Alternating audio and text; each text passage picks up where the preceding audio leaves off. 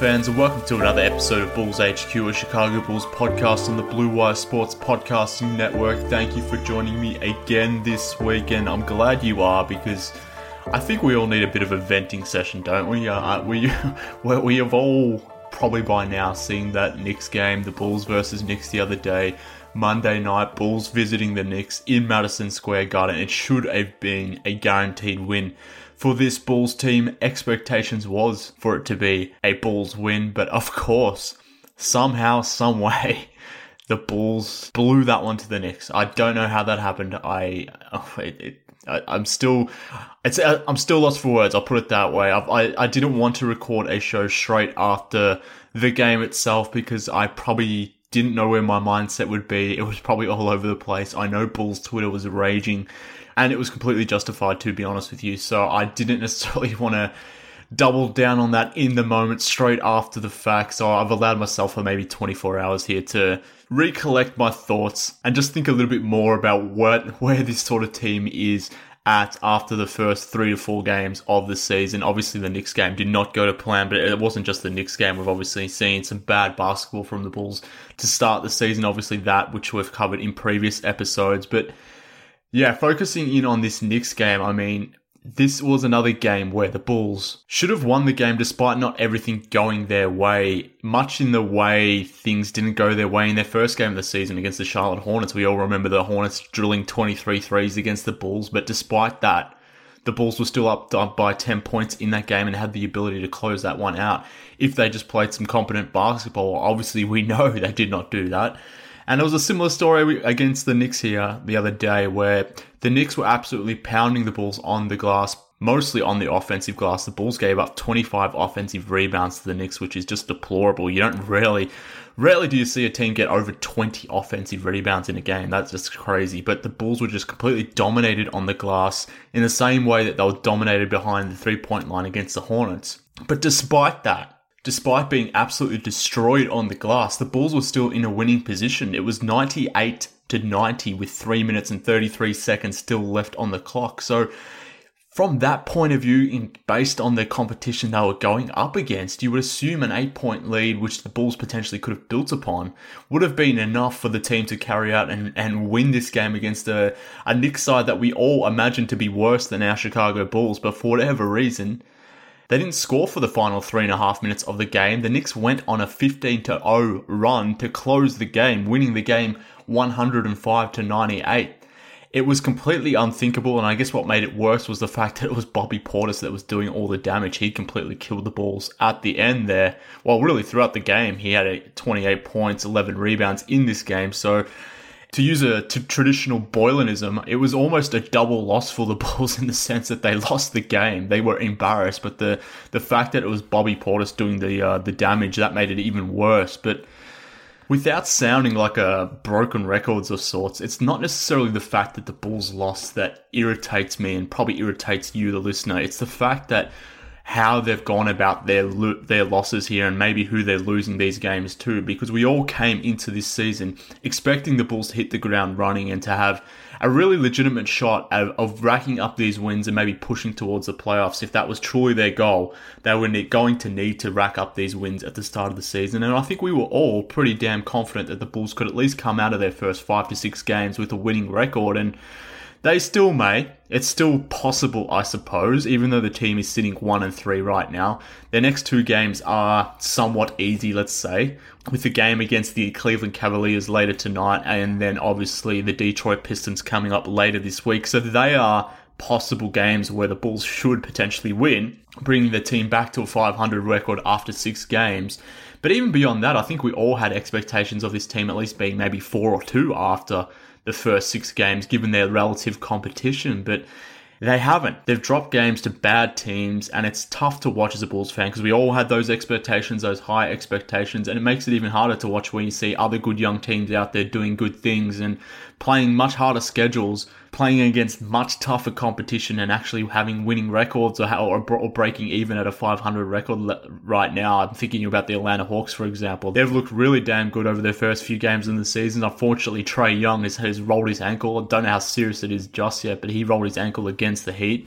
That's not great for the Hawks, but prior to Young getting hurt, they were looked pretty damn amazing, and their losses have come to the Miami Heat and to the Philadelphia 76ers, two teams we expect to be playoff contenders in the Eastern Conference. And if you think about the Dallas Mavericks, they are 2-1 right now, with their lone loss being to the Portland Trail Blazers. They actually lost that game by 2 points. I'm recording this as the Mavs are playing the Nuggets. They're in that game at the moment, so who knows how that sort of shapes up. But even if they were to drop that game, they would be 2-2, with their losses coming to two playoff teams out in the Western Conference, in the Blazers and the Nuggets. So I don't really buy any excuses for the Bulls right now. I don't see any real excuses that I'm prepared to give them or justify with their actions with, because the teams they have been going up against have been really bad.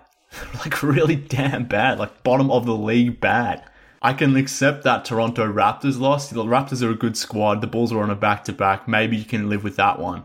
But these losses to the Hornets, this loss to the Knicks, and even in their lone win against the Memphis Grizzlies, they just got past the Grizzlies in that game.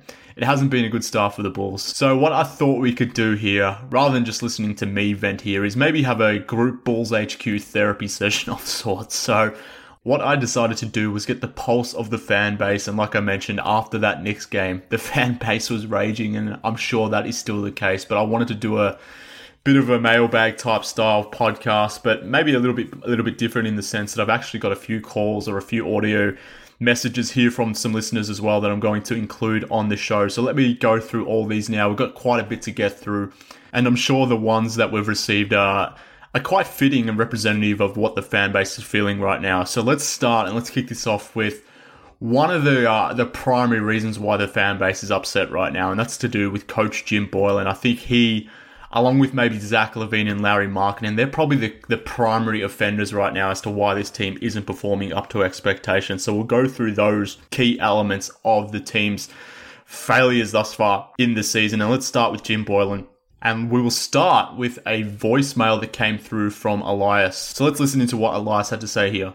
Hey, Mark. This is Elias from Chicago. Just wanted to talk a little bit about the Bulls. I have a question for you. When do you think it's time to get rid of the Boylen experiment? Right now, it seems that he doesn't have answers, and he should have had answers during the summer and preseason. And it seemed like everything was going okay in preseason, but they didn't play tough competition. It's preseason, so who cares? But when do you think in the basketball timeline, in the year timeline, do you think it's time he's gone? Personally, I wouldn't have given him an extension nor brought him back. I would have done a full search for, a head coach that had experience before and maybe has the kind of acumen for today's modern style. Second question. Considering that Boylen has been considered a defensive type coach, what do you think are the problems with defense? Even before he took over as head coach, but even during the Hoiberg era, the defense wasn't that great at all. And I don't know what his style of defense is. I don't know what his emphasis is on defense. I think that's one of the problems with the Bulls is I don't think they have a defensive identity or know what that is. I think it's a mishmash of a bunch of stuff. Anyway, that's all I got. Always a pleasure to hear your podcasts and to see you on Twitter. Have a good one.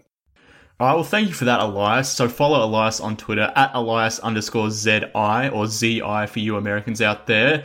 And it's a really good question. It's a great place to start because as I've made pretty clear on this podcast before, this pod is definitely not a pro Jim Boylen podcast. And I think despite myself and many others giving Boylen some praise based on how the Bulls were performing in preseason, obviously the opposite is happening during this regular season here. So in terms of the Boylen experience, Elias, I mean, I did not enjoy it last season. I thought it was a complete sham last season.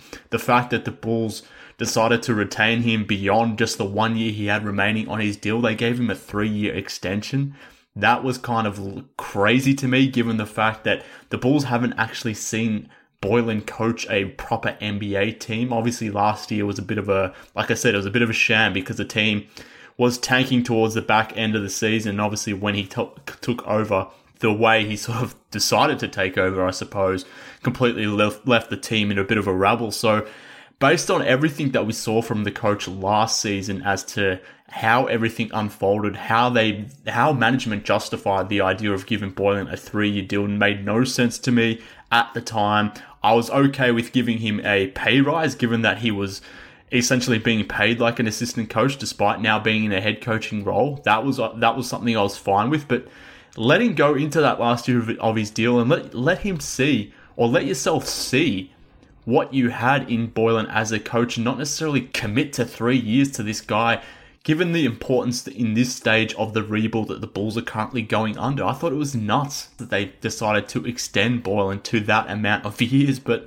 look, they've obviously done that. They've made a commitment to Boylen. Should he go now? I don't think so. I think it's very similar to the Chris Dunn experience in the sense that the time to move on from Boylen, or the time to move on from Chris Dunn, was in or during the offseason. That was when you should have made the clean cut. I think now, given that both obviously are hanging around, there's a bit of a synergy there where it's probably too early, or you can't really justify doing it now, given that you made that commitment to that player or to that coach at that point in time. If you wanted to make a move, you should have done it a few months ago, but now's probably not the right time. I think it will shake things up too drastically. The team is obviously going through a whole bunch of crap right now, so I think if you were to remove the coach now, it would just cause an unnecessary level of unrest. So I think Boylen deserves a little bit more time here, but I don't know how long of a leash he does deserve, given what went on last season. The team obviously only gave Højbjerg about 25 games last season before they canned him. Maybe Boylen gets a similar time period here where he gets the first third of the season to see what happens. But I tell you what, if the losses continue to rack up, maybe that perception changes a little bit. But as to the second part of your question, Elias, the defense, the lack of identity, and what Boylen wants them to do, I think that is a fair question as well. And I will answer your question. But before I do, I also want to throw to this audio question that we got through from Daniel. So Daniel asked a very similar question. And in a lot of ways, Elias, he actually answers your questions about what the Bulls have been doing on defense. So let's throw to Daniel's question. Hey Mark, Bulls Nation, Dan from New York here. Just had a question with the defense. Last night versus the Knicks, it was looking like the closeouts were a bit better in the first half. And then, for the majority of the young season, they've been really like blitzing the screeners and trapping, doing a lot of doubling. Instead of switching on them, or even just playing straight up, and it's made for so many mismatches. Like, opponents' bigs are being left with our point guards guarding them under the rim, or on weak side rotations. Players have been left wide open for threes, which they're hitting a remarkable amount of. When they don't get back to their assignments quickly enough, they're just, giving up easy ones. But my question's to you. Do you think this is something that Coach Boylen will adjust for on the fly, like either during games, or try and make actual different schemes for different teams that might fit the way they play better? I mean, it'd be logical and rational, right? Or will he just drill this into them and try to make them be better at this one thing that he's had? So my other question is what you would do differently. So that's it. I think better times are ahead. Can't get much worse than it has been. And until then, talk to you later. Thanks for your question, Daniel. Be sure to follow Daniel on Twitter at dboyfoy on Twitter. And I think everything you said there, Daniel, was on point. So, Elias, I think Daniel sort of really covered off what the Bulls are kind of doing on defense. They're really aggressively, for whatever reason, playing that pick and roll defense quite aggressively, to the point where they're blitzing that pick and roll. They're switching that pick and roll when the blitz isn't working. And it's kind of hard to sometimes ascertain what they should be doing on defense because it's completely all over the place on times. There's no communication at all. So I actually don't know on occasions if the players are meant to be switching, because sometimes they are switching when maybe they shouldn't be, or maybe they should be blitzing the pick and roll, but in that situation they're switching when maybe they shouldn't have been doing that. So it's all over the place at the moment. So trying to work out what the Bulls should be doing on a particular set is difficult, but clearly they're trying to be more aggressive when guarding that pick and roll. And I've kind of pointed this out a few times, but they're guarding the pick and roll almost as if they're guarding Stephen Curry or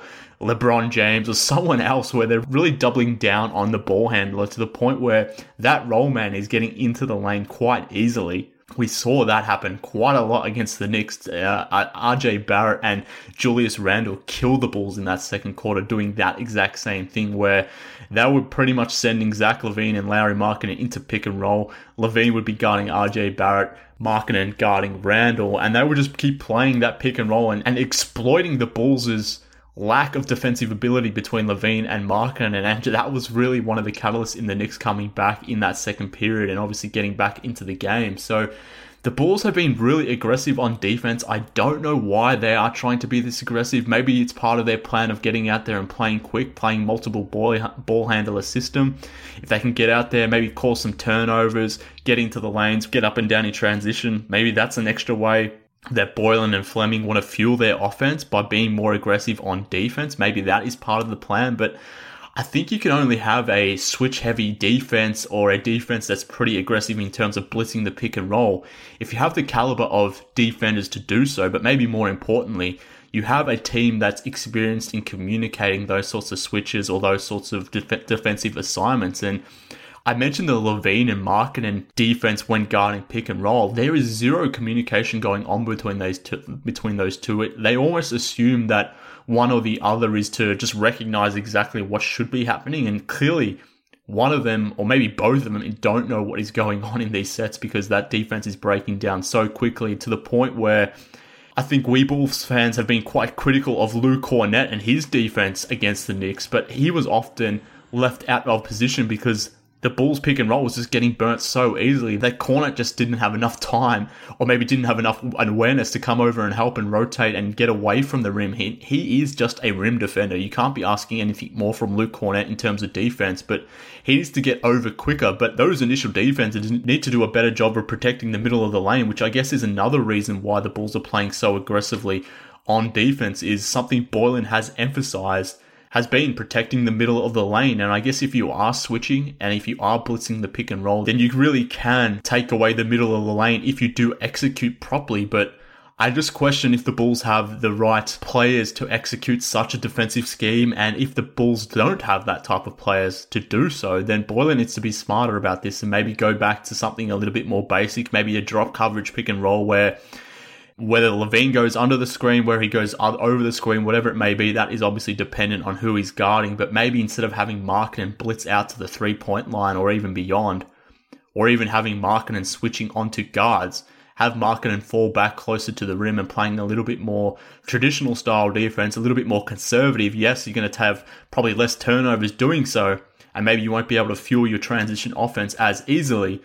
But I think the Bulls should be more concerned at this point with stopping the ball, because even though they're trying to protect the paint, trying to protect the middle, that's still not happening, and that is fueling their bad three-point defense as well, where the ball handler is still getting inside, creating shots at the basket like they were against the Knicks, where the Knicks had those 25 offensive rebounds, or against the Hornets, where they were getting inside and really fueling their three-point offense by getting in the middle, getting the Bulls rotating. We know the Bulls can't defend when the rotations start to become in question, and that was creating open shots for the Hornets. So it's all a bit of a mess. I think Boylen needs to dumb it down. I think he needs to go back to something a little bit more basic and from there build up the defense. But until then, I think if he's going to maintain this sort of switch-happy defense or this blitz-happy defense, then I think we're in a little bit of a world for hurt here. So hopefully that is definitely not something that transpires here. So maybe that is the move or the adjustment that Boylen needs to go more to a drop coverage style defense to just sort of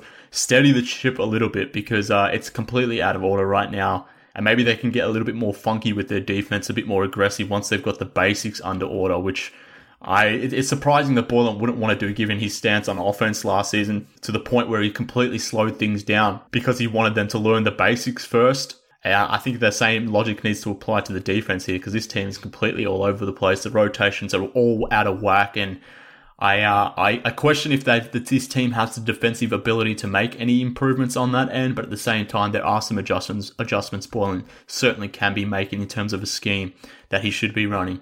So hopefully that answers your question, Elias. And Dan, thank you for sending in your audio questions. If any other listeners want to do the same, just hit me up on an email, bullshqpod@gmail.com. Send through your audio question and I will include it on the next episode of the show.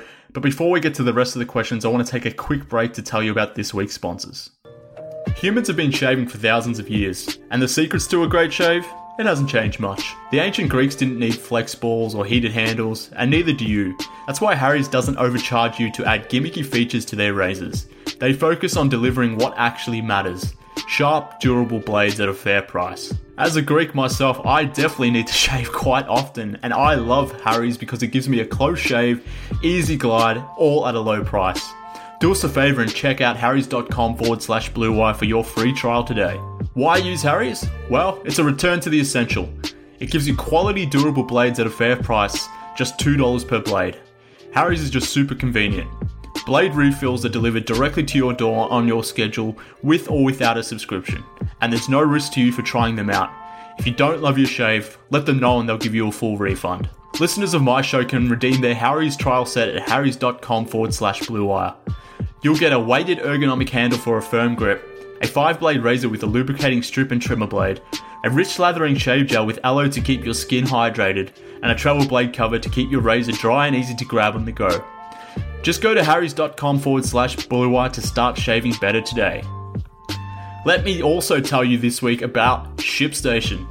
The holiday rush is coming, and if you sell stuff online, you better get ready with Shipstation. With more people buying online than ever before, you have to be able to ship orders out quickly, efficiently, and affordably. But how do you keep track of all those orders, or decide which shipping carrier to use, or if you're even getting the best rates? Luckily, Shipstation can help. With a few clicks, you'll be managing orders, printing labels, and getting those products out the door and delivered in time for the holidays. No matter where you're selling, be it Amazon, Etsy, or your own website, Shipstation brings all your orders into one simple interface, making them really easy to manage from any device, even your cell phone. Shipstation works with all your major carriers including USPS, FedEx, and UPS, so you can compare and choose the best shipping solution for you and your customer. They even offer big discounts on shipping costs. Now any business can access the same postage discounts that are usually reserved for large Fortune 500 companies. That way you'll always know you're getting the best deal. No wonder Shipstation is the #1 choice for online sellers. You'll ship more in less time with the best rates available. Take the hassle out of the holiday shipping this year. Let Shipstation help you handle it all with ease. Just use my offer code BLUE to get a 60-day free trial. That's 2 months free of no hassle, stress-free holiday shopping. Just visit shipstation.com, click on the microphone at the top of the page, and type in BLUE. That's shipstation.com, enter offer code BLUE. Shipstation. Make ship happen. Alright, back to the show and back to your questioners. So, we've talked about Jim Boylen. I think he is probably receiving the primary amount of rage from Bulls fans at the moment. But I guess another player who's kind of in the firing line right now is Zach LaVine. And so let's focus in on Zach LaVine and let's hit this question that came in from Sanjay Rao. He sent through his question via audio. So let's throw to Sanjay now. Hey Mark, just wanted to start off by saying thanks for all you do. The community that you built around your podcast and other work is fantastic, and it definitely brings a lot of pissed off Bulls fans comfort in some truly painful times. So thanks again. Now to the question. It's about none other than the polarizing Zach LaVine. So I'm curious what you would do from a training standpoint to improve Zach's off-ball defense. Perhaps this is a skill that's really difficult to improve, and he's just a lost cause. But assuming he can get better and you were his coach, what would you do to structure his training to make him improve as quickly as possible in this aspect? Kind of a related question is, are you aware of any perimeter players who have struggled so mightily with their off-ball defense earlier in their careers, but have gone on to improve greatly in this area later in their careers? That's about it. Thanks, Mark, and looking forward to hear what you think. It's a great question, Sanjay. Thank you for sending that through, mate. And Sanjay loosely referenced there the BullsHQ Discord channel, which, like I mentioned from the top, this podcast has been a bit of a therapy session for us Bulls fans, but so too has the BullsHQ Discord channel. If you want to be part of that, hit me up on email, bullshqpod@gmail.com. We'll give you the link to the Discord channel. And if you want to be up in there with a bunch of other diehard Bulls fans venting about this team right now, that is where you can do it. But to Sanjay's question, and it's a good one because I don't know if there's much to be done with LaVine at this point from a physical standpoint. I think he has all the necessary attributes to be a good defender, mostly off-ball defender. But in terms of coaching, I think where this sort of needs to happen is clearly in the film room. I don't know if there's anything that Boylen and LaVine need to do from a practice point of view. I think it's more about him applying himself mentally and not losing focus and having more of an understanding, probably mechanically more than physically, as to where he needs to be on the defense, what the defense should be doing, and understanding if his teammate moves this way or that way, then what LaVine's reaction should be at that point. So I think it's probably more of an education piece for LaVine, more so than anything else. So that needs to happen in the film room with Jim Boylen or one of the other assistant coaches. But at some point too, and referencing the second part of your question there, this is year 6 for Zach, and he's been pretty vocal about him being sick of people talking about his defense and how bad it is, and the fact that he considers himself a good on-ball defender. He mentioned that most recently on the Zach Lowe podcast. So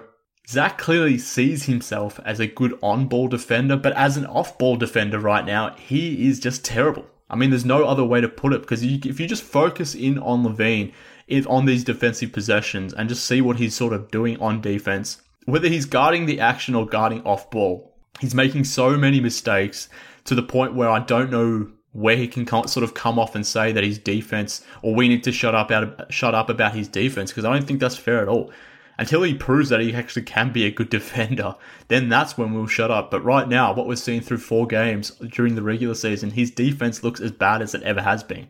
And it's mainly happening off ball, so I think it's more of an education piece more than anything. So I implore the listeners of this show just to watch Zach LaVine on defense, particularly when he's sort of on the weak side and where you can sort of see his man just sort of almost break free. And LaVine will not even know that his man is sort of roaming around potentially on the baseline on a cut. But even on plays where his man is only one pass away from the ball handling play, Zach's not even guarding up his man. He's sort of allowing his player to get free reign and to make a really easy catch when he receives the ball. So LaVine, his connection to his defender is non-existent. His understanding of where he needs to be on defense, well, it appears to be non-existent. Maybe he does understand it and he's just losing focus and he's not executing. I don't know what it actually is, but obviously it's quite a problem for LaVine. And when, like I said before, when you pair him with Lauri Markkanen and Luke Kornet, that 3-man unit currently has a net rating of -30 right now, which is something that desperately needs to change. And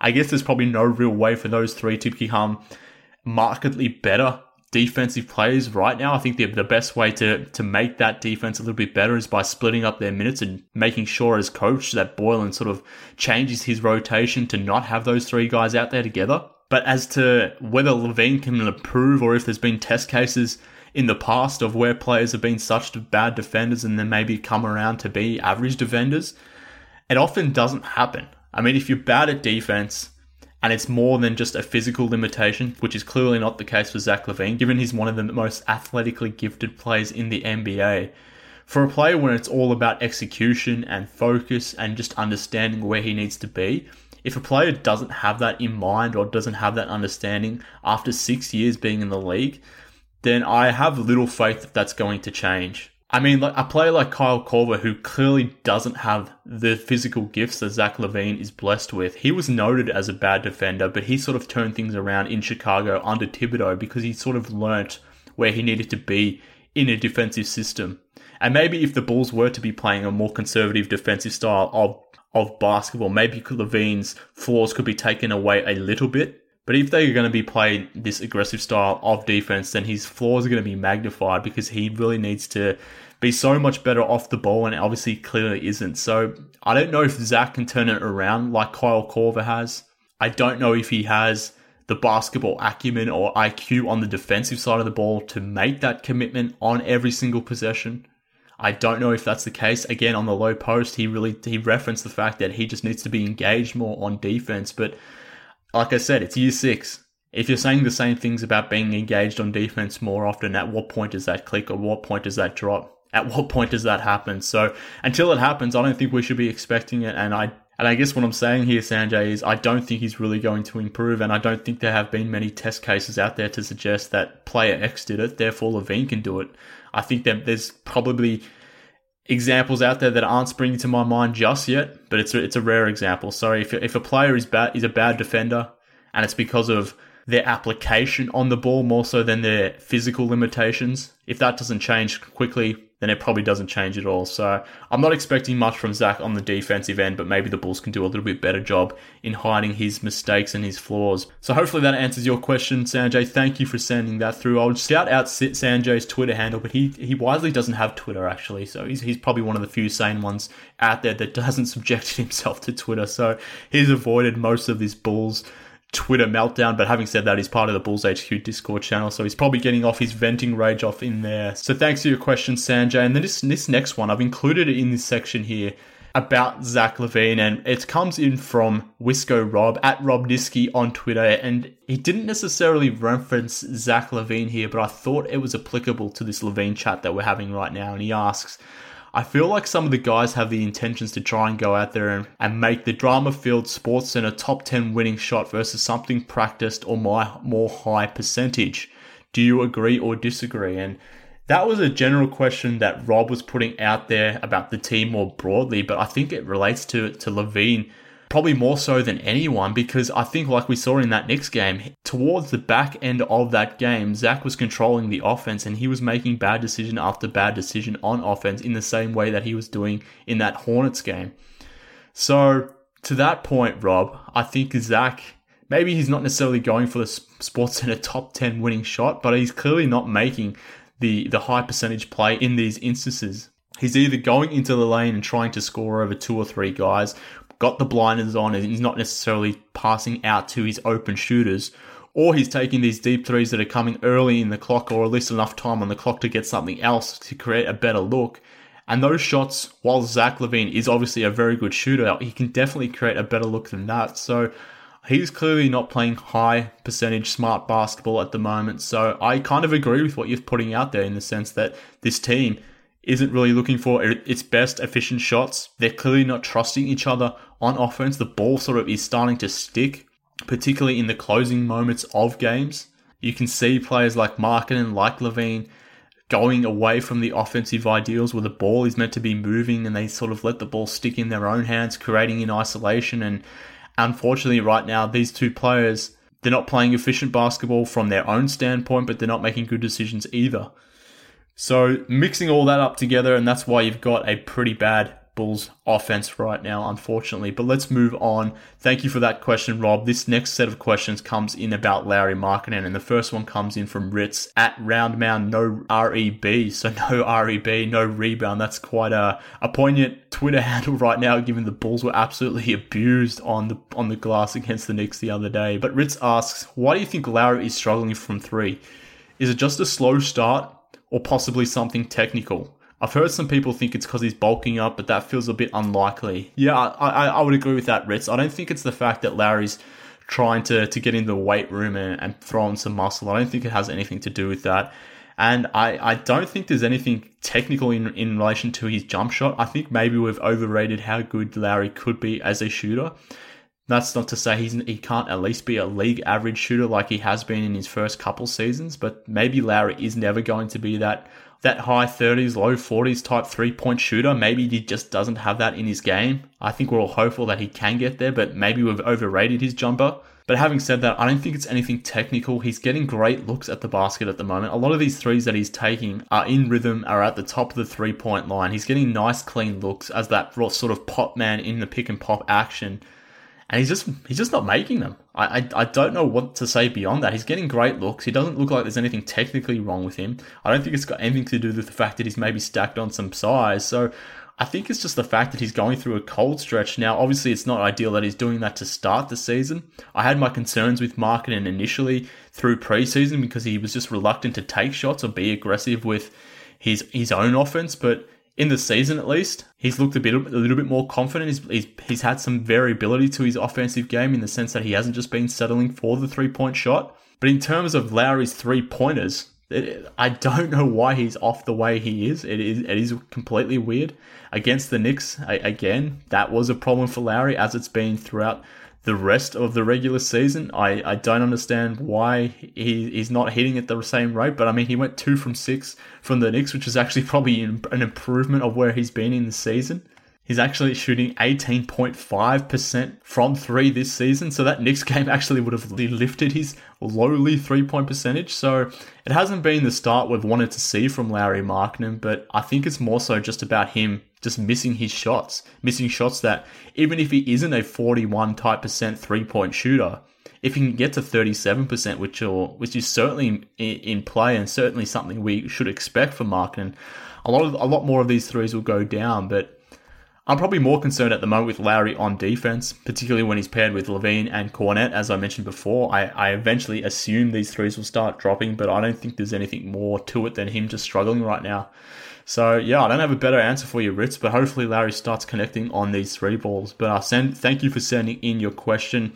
This next one, again, is about Lauri Markkanen, and this one comes in from @LookingAtYouMan on Twitter. He asks, only 4 games in, but is it time to seriously check expectations for Lauri? He's got no handle to play on the perimeter and he's too weak to play in the paint. Is he a glorified 3-point shooter that's actually an average shooter? Is he a wannabe Brook Lopez who can't block shots? Yes, I'm frustrated with him.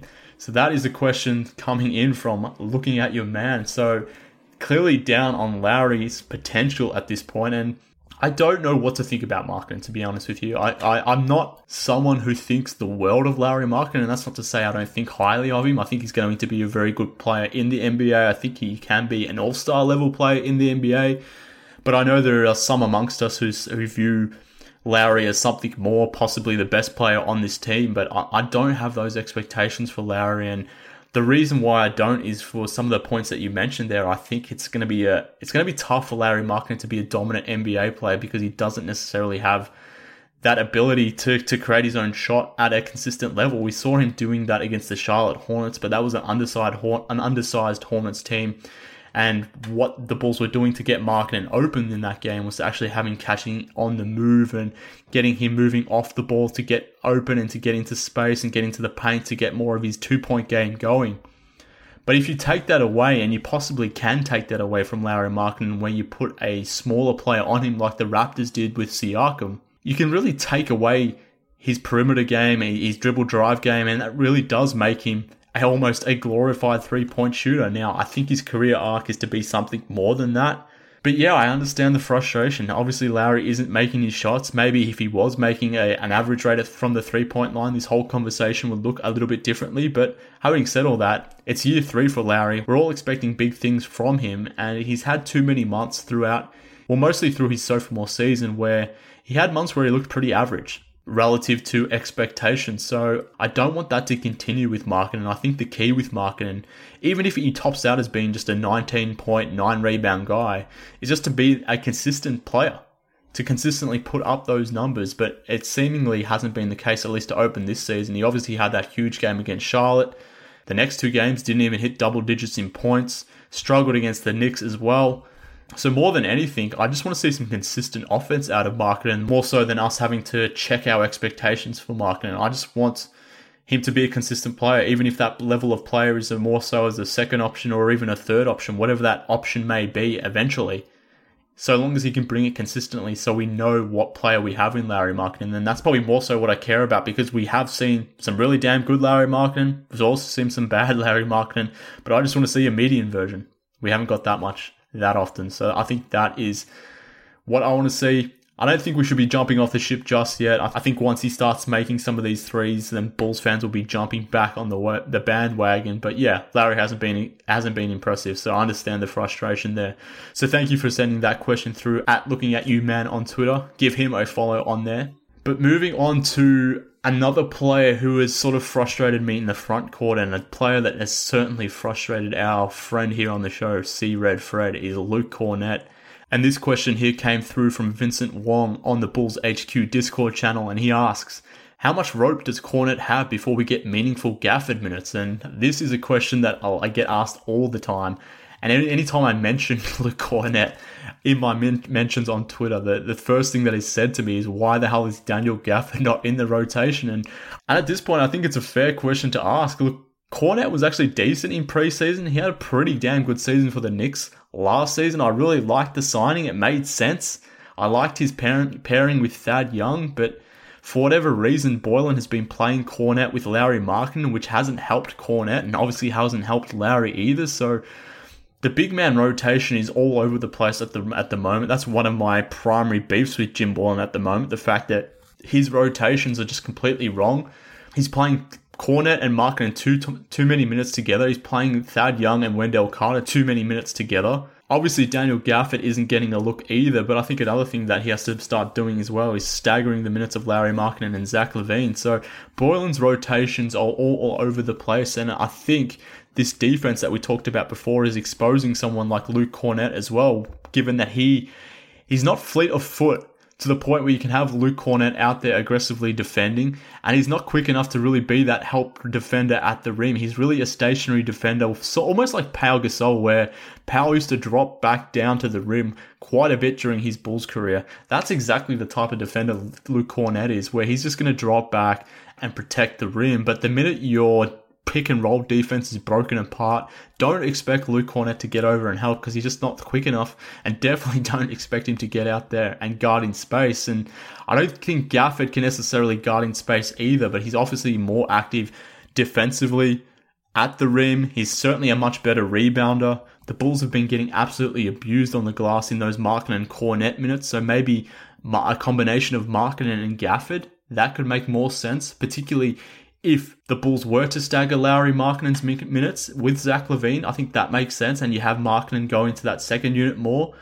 And if you were to do that, that sort of justifies Gafford's role in this rotation, because Gafford plays off Lauri Markkanen quite nicely in terms of an offense-defense balance. So I think if Boylen was to start staggering Markkanen's minutes into the second unit in the way that he's been using Wendell Carter Jr., I think I would like to see that rotation flip itself. Then you can justify playing Daniel Gafford. But if the idea is to have Gafford out there with Thad Young, then that becomes quite a problem on the offensive end, and offense has been a problem for that second unit. So I like the idea of staggering Lauri Markkanen into that second unit, one, to break up LaVine and Markkanen, but two, because maybe that gives you the justification you need to get Daniel Gafford on the court. So I don't know when Boylen is going to make that change. He's probably going to wait until he absolutely has to. But Gafford looked good in preseason. He looked really good actually in preseason. I think it's worthy of him having a run out there, given how bad the Bulls defense has looked at times, particularly in that Kornet-Markkanen combinations. But as to when it'll happen, I don't know. But I guess the upside of playing Kornet at the moment is that it's sending old Fred Pfeiffer in a rage, and that is music to my ears there, Vincent. So if the upside of playing Luke Kornet means we get some rage tweets from our friend C Red Fred, then I almost kind of want to see it continue, to be honest with you. But thanks for sending your question in, Vincent. And this next one comes in from Ross Cooler at RKUHLER on Twitter. He asks, what makes you worry more, allowing all these points for bad teams or failing to score against the Raptors, the one good team in the schedule? So, I mean, the answer there, Ross, is definitely the allowing all these points from the bad teams. I think the Raptors, despite losing Kawhi Leonard, are still going to be a damn good team out east. And like I said from the top, the expectations that we had for these Bulls is to come in and sort of wreck some of these bad teams, because we expected the Bulls to be a team on the rise. These are the types of teams they should be putting away if they're serious of improving, if they're serious about heading to the playoffs. These are the types of teams they need to beat. But the defense against some of these bad teams, and these bad teams actually are bad offensive teams.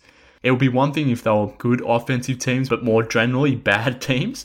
But the offenses of the Grizzlies, the Hornets, even the Knicks, these are bad offenses. So the fact that the Bulls have been leaking all these points to these teams, that's the real concern. And to the point where I get worried when we start thinking about the Bulls playing the Lakers or the Rockets or even the Atlanta Hawks. They're games that are coming up in the next couple of weeks. They're good offenses.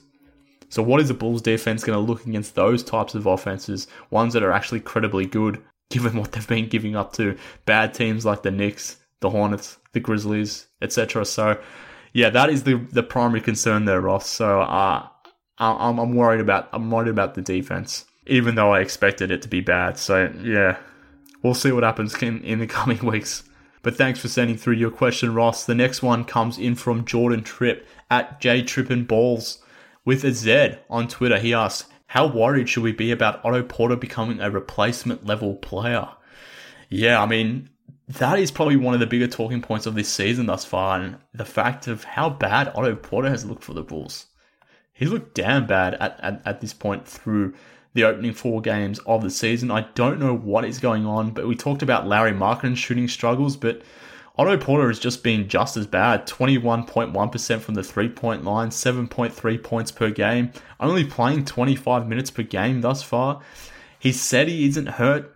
Darnell Mabry had something out on The Athletic yesterday where he had quotes from Otto Porter saying that he wasn't hurt. He did reference the fact that he's had hip issues in the past, that he continues to have hip issues, that it's something he just goes through, but it's not affecting him.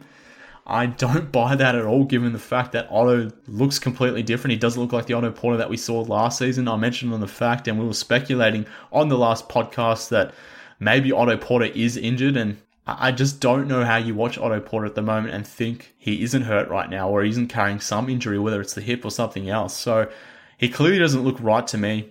As to whether he will become a replacement level player, I hope not. I don't think so. But he's certainly not at the level that we hoped for heading into this season. And we've talked about the problematic wing depth that the Bulls do have, and the fact that Otto Porter is kind of playing at this level just exacerbates that issue. We talked about how bad the Bulls wing rotation would be if Otto was out, but it's damn bad now even with Otto in there, given that Otto is playing so poorly. So I don't think he's going to be a replacement level player. I think eventually he'll get this thing sorted out. But yeah, right now he does look like a replacement level player, which is kind of bizarre to say, given coming into this season, there was a credible argument to be made that Otto Porter was maybe not the Bulls' best player, but maybe their most important player. So the fact that he's been this poor has impacted the team's result as well. So it's just a calamity of errors going on for the Bulls right now, and Otto Porter being one of the primary ones, unfortunately. But moving on to this next question. Thank you for that one, Jordan. This one comes in from Christian Orozco at Emperor_Spot on Twitter. He asks, and it sort of links into this Otto Porter question here, why are the Bulls playing 4 point guards? I know they lack wings, but 3 point guard lineups is a recipe for being out-rebounded. And you're definitely right, Christian. I mean, the fact that the Bulls are relying on these 3 point guard lineups is kind of problematic. I understand why it's happening. And that's probably one of the rotational choices that Boylen has made that I actually support, because the Bulls just don't have a better option at the wing position, unfortunately. And he's probably having to play these 3 point guard lineups more than what he would actually want to do.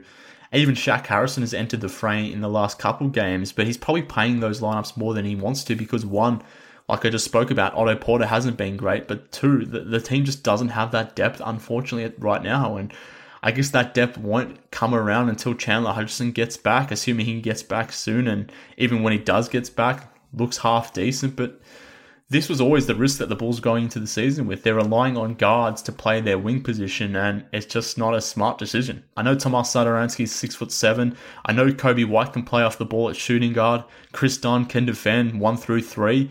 But these are still guards being asked to defend bigger wings, and it's just a problem. Like you said, it's a recipe for the team being out-rebounded. I think first we should be putting the blowtorch on the Bulls' big men in terms of not rebounding, but to rebound and to out-rebound your opponent, you have to rebound as a team. I mean, RJ Barrett had, 15 rebounds against the Bulls? RJ is definitely not a power forward. He's a wing-sized player. He's obviously a big, bulky guy. But allowing RJ Barrett, a rookie in his 4th game, to come down and pull down 15 rebounds, 6 of them being offense, then clearly the guards are not doing their job in keeping RJ Barrett off the glass as well. So yeah, you do raise a good point, the fact that this 3-guard lineup is contributing to the Bulls' rebounding issues, but I don't know if they have many other options, unfortunately, Christian. So I don't know what they do in the interim. I think they'll have to make a trade for a wing eventually, particularly if Otto continues to look this bad. Maybe Chandler Hutchison can come back and be a better player than what he showed last season, but he's had an interrupted start to his sophomore season, so I wouldn't be expecting much from him anytime soon. And yeah, Denzel Valentine has not looked like a rotational player either, so wing issues for the Bulls. But thank you for sending that question in, Christian. I want to end on this one, and this one came through from Brian Crouch at Brian Crouch 617 on Twitter, and I wanted to close on this one because I think Brian almost sums up our sentiment here as a fan base, particularly after this Knicks game. He writes in and he says, the last 4 minutes of last night's game solidified my worries that we're not even close to a playoff team. The last 4 minutes gave these young Bulls a small taste of a playoff atmosphere with the New York crowd cheering on their team and bringing the noise. And when that happened, everyone tightened up, just as was seen in close games this year against the Hornets and even many last year. If we can't close out games to one of the worst teams in the NBA, even this early on in the season, we won't even sniff 40 wins. I feel like the entire fan base for the Bulls has put all the eggs in the Lauri LaVine basket, and I feel like the playoffs are a huge reach already given what we've seen. So I think they're all fair and reasonable points, to be honest with you, Brian. Most notably the point that you made about the team in that last 4 minutes. As I sort of alluded to it before, the team collapsed in the last few minutes against the Hornets because of their decision-making. The team collapsed against the Knicks because of their decision-making too. And that's despite things going wrong for them in other areas of the court, but they were still good enough to have leads in those games. So you're right, their execution down the stretch has been problematic. That is why they have lost these games. That is why they are 1-3 rather than being 3-1. And I understand why you're questioning the Lauri and LaVine combination right now, because it has been primarily those two that have been costing the Bulls games. Lauri's obviously been going through that rough shooting stretch, which we referenced before, but his defense hasn't been great either. And then as Zach LaVine, as the primary ball handler, his decision-making has been poor. So I understand the sentiment, and that's why I wanted to do this session here. I wanted to get the pulse from the fan base, because I think we're all feeling the same things right now. None of us expected the Bulls to be 1-3 after 4 games. I think that's fair to say. I know when I was sort of chalking up the first 4 games, I expected the team to be 3-1 right now, and obviously they're the reverse. They're 1-3. So I understand your sentiment, Brian. I think a lot of Bulls fans at the moment share it, and I think that's a perfect place to close. Hopefully things can turn around quickly. Like I said, this is only game 4 of the season, so time is still on the team's side. They've got the game against the Cavs coming up tonight. They've got the Pistons on the weekend as well. So they're 2 winnable games for the Bulls. Win those games, you can get back to 500. You can stabilize your season and then go along from there, even if we were expecting a little bit more from them based on what we saw on the preseason. But it's not all is lost just yet. The team has enough talent to be better than this. They are better than this. I'm convinced of that. I don't think this is one of the worst teams in the NBA. They might not be a playoff team. I wasn't predicting the playoffs. I wasn't expecting the playoffs. So I don't think they will get to 40 wins. That wasn't my expectation, but I certainly didn't think they were going to be this bad either. So I think there's only positive things to come for the Bulls, and they do have the opportunity to right the ship starting tonight against the Cavaliers. So hopefully, fingers crossed, next time I talk to you guys, we're talking about some wins here rather than some disappointing losses. But we'll end there. I appreciate everyone sending through their questions. Whether it was in audio format, that was really cool. That was new to BullsHQ, so I appreciate those questions coming through in audio form. If you want to send them through, do so by hitting me up on email, bullshqpod@gmail.com. If you want to be part of the BullsHQ Discord channel, we're almost up to 100 Bulls fans up in there. Again, email me at bullshqpod@gmail.com to be part of the conversation. I definitely want to see you guys join me up in there. Like I said, almost 100 Bulls fans, and we're all raging in there, we're all venting up in there. So if you want to be part of it, then you're most welcome to join. But should you happen to have some questions for me online, you can do so as well on Twitter at MKHoops. So follow me there, send me all your questions, and I'll get them on the show too. So I appreciate the listener support. Hopefully I was able to adequately answer your questions. Thank you for sending them through, and fingers crossed, Bulls fans, that everything turns around. Like I said, hopefully we're talking about some wins coming up, and let's get that started against the Cleveland Cavaliers later tonight. But for now, at least, that just about does it for this episode of BullsHQ. Thank you for tuning in. Stay with it, Bulls fans. Like I said, it can only get better from here. Well, I assume so, hopefully. But thank you for tuning in. Be on the lookout for the next episode of BullsHQ in your feed. But until then, this has been BullsHQ. Speak next time, Bulls fans.